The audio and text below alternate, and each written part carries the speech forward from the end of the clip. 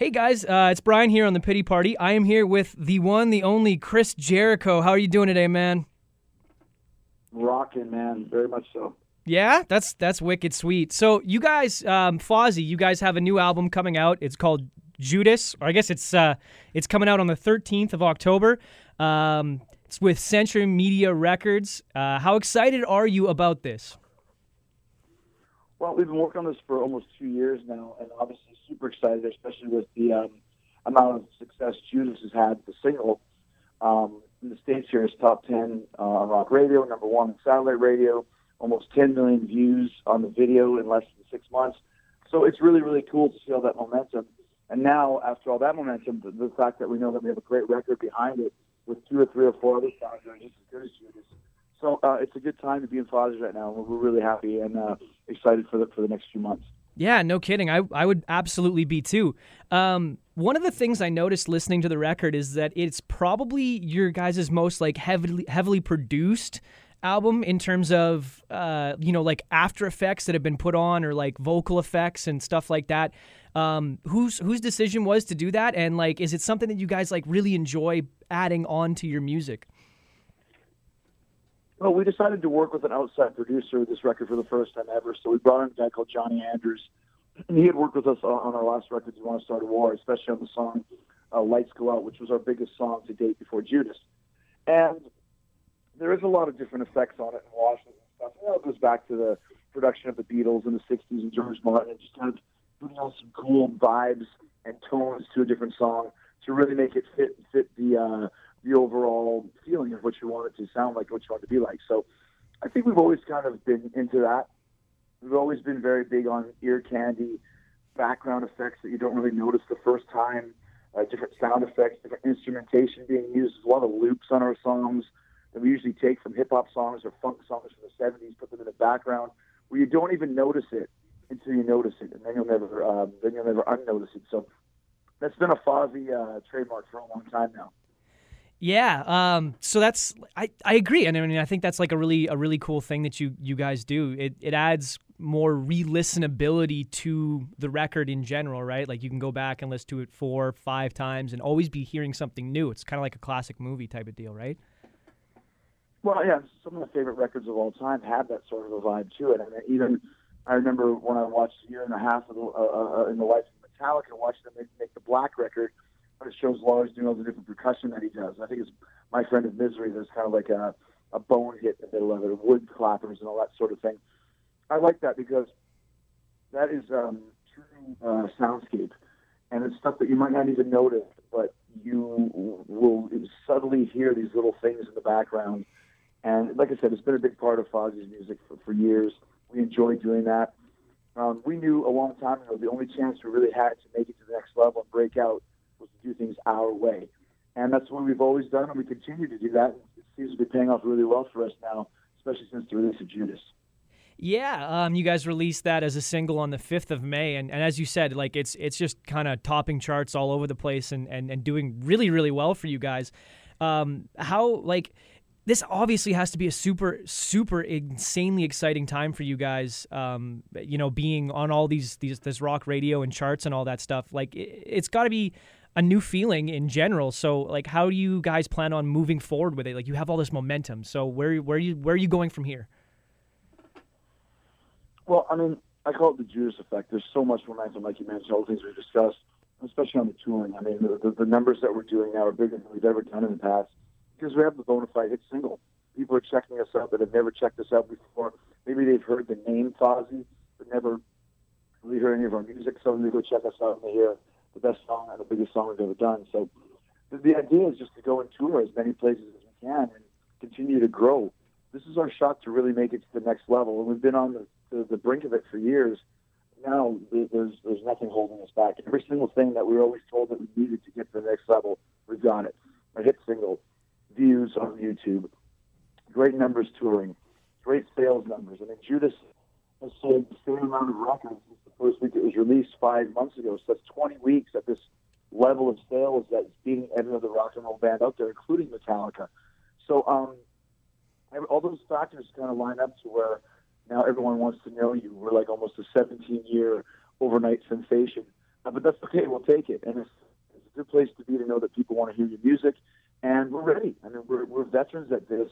So when it comes to having a hit and all the opportunities that come with it, we're not going to squander it. We know exactly how to play it. We know exactly how to parlay it into something bigger. And that's kind of what we've been doing. So once again, it's one of those things, maybe 2 years, 3 years, 4 years ago, we wouldn't have been ready for this. But right now it's the right song at the right place at the right time, and we're not going to take it for granted. Well, I'm hoping it works out for you guys. You guys, of course, have been together since '99, 7 albums later. After all that, like, for you personally, how hard is it to keep coming up with lyrics? Like, where do you draw your inspiration from? It's really not. It's poetry. It's things that happen to you within your life. I mean, we're talking Winnipeg now. There's a song on the record. One of the centerpieces is called Wordsworth Way. Yeah. And that's a street that I grew up on in Winnipeg in St. James. That's a song dealing with my childhood, about the death of my mother. Some pretty deep stuff. It's the stuff that makes for great lyrics, and I can really tap into and really feel it. So, excuse me. Sorry about that. It just depends on what kind of a mood you're in, what kind of song you want to write, what kind of a vibe the song has. All that stuff adds up. So there's always new ideas. It's like just living your life and experiencing different things. That always leads to interesting words that you can put into a song. Fair enough. Of course, growing up in Winnipeg, you've mentioned in some of your previous books and whatever that you were a really big fan of the band Stryper. Do you still listen to them at all? Absolutely. Great band, man. I just went and saw them about a year ago. Well fun. Right on. Question, how much, you mentioned before that, like, now that you've got people, like, listening more and more and more to your song, before that, how much crossover did you notice in your fan bases, in between your Fozzy fan base and your wrestling fan base? Yeah, I mean, at first there was a lot of people that came to see the band because I was in it, and there was probably just as many people that didn't come see the band because I was in it. But that's kind of gone away. I mean, whatever it takes to get people in the door. It's Jericho is in the band, but it's not Jericho's band. It's a rock and roll band with 5 great players, 5 rock stars in it. I think the more people see and hear Fozzy, the more they realize that, and the more they're able to distance themselves from the fact that I have another career, which basically has nothing to do with this one. Yeah. And that's the way it should be. I mean, you look at Taylor Momsen and Pretty Reckless, or Rob Zombie when he directs a horror movie. One really doesn't have anything to do with the other. And sometimes there's people in the world that just have different likes and different passions and happen to have some talent, some aptitude and desire and passion for both. And that's kind of what's been going on for me over since I was born. I wanted to be in a rock and roll band, and I wanted to be a wrestler. And there's always going to be that crossover, and I'm not ashamed of either one. I'm very proud of the fact I was able to do both. But church and state are always separated when it comes to that. And I think people have figured that out over the years. Fair enough. In that sort of vein, you guys have a cruise that you guys are planning next October, Rock and Wrestling. You want to talk about that a little bit? Yeah, Chris Jericho's Rock and Wrestling Rager at Sea. Fozzy played the Kiss Cruise back in 2015. And as soon as I walked off the ship, I called my manager and said, we could do this. We could do a cruise. And it's what Chris Jericho's known for, rock and roll and wrestling. And that's basically what it's going to be. Some of the greatest rock and roll bands on the planet. The biggest wrestling company in the world, that's not WWE, is going to be putting on a tournament on a wrestling, in a ring on the ship in the middle of the ocean. It's never been done before. I'm very big into doing things that have never been done before.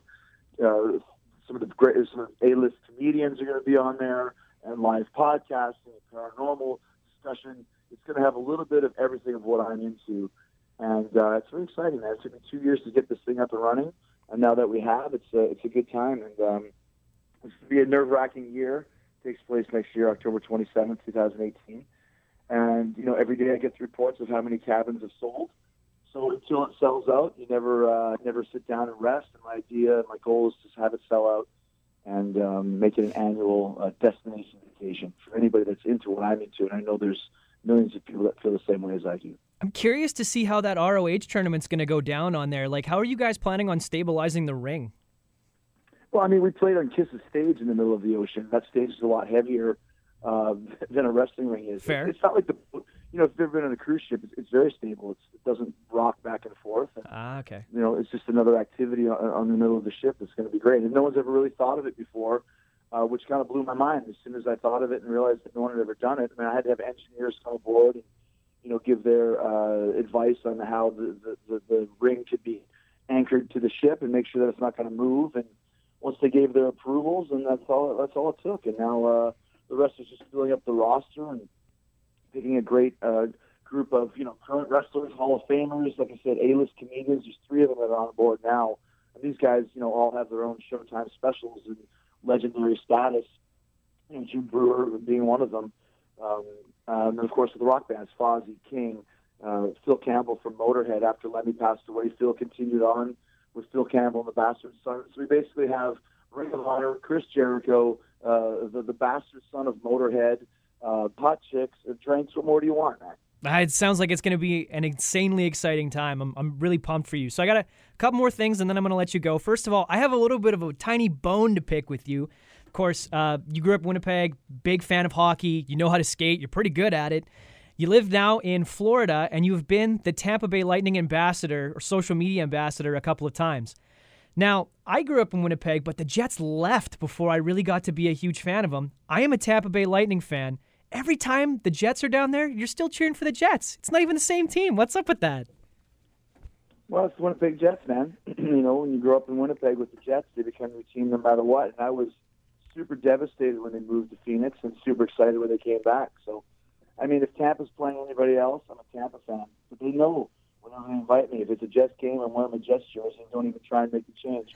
We always had a little bit of a family division. So my kids wear the Lightning jerseys. I wear the Jets jersey. And then we just go from there. Nice. Do you think the Jets are going to make the playoffs this year?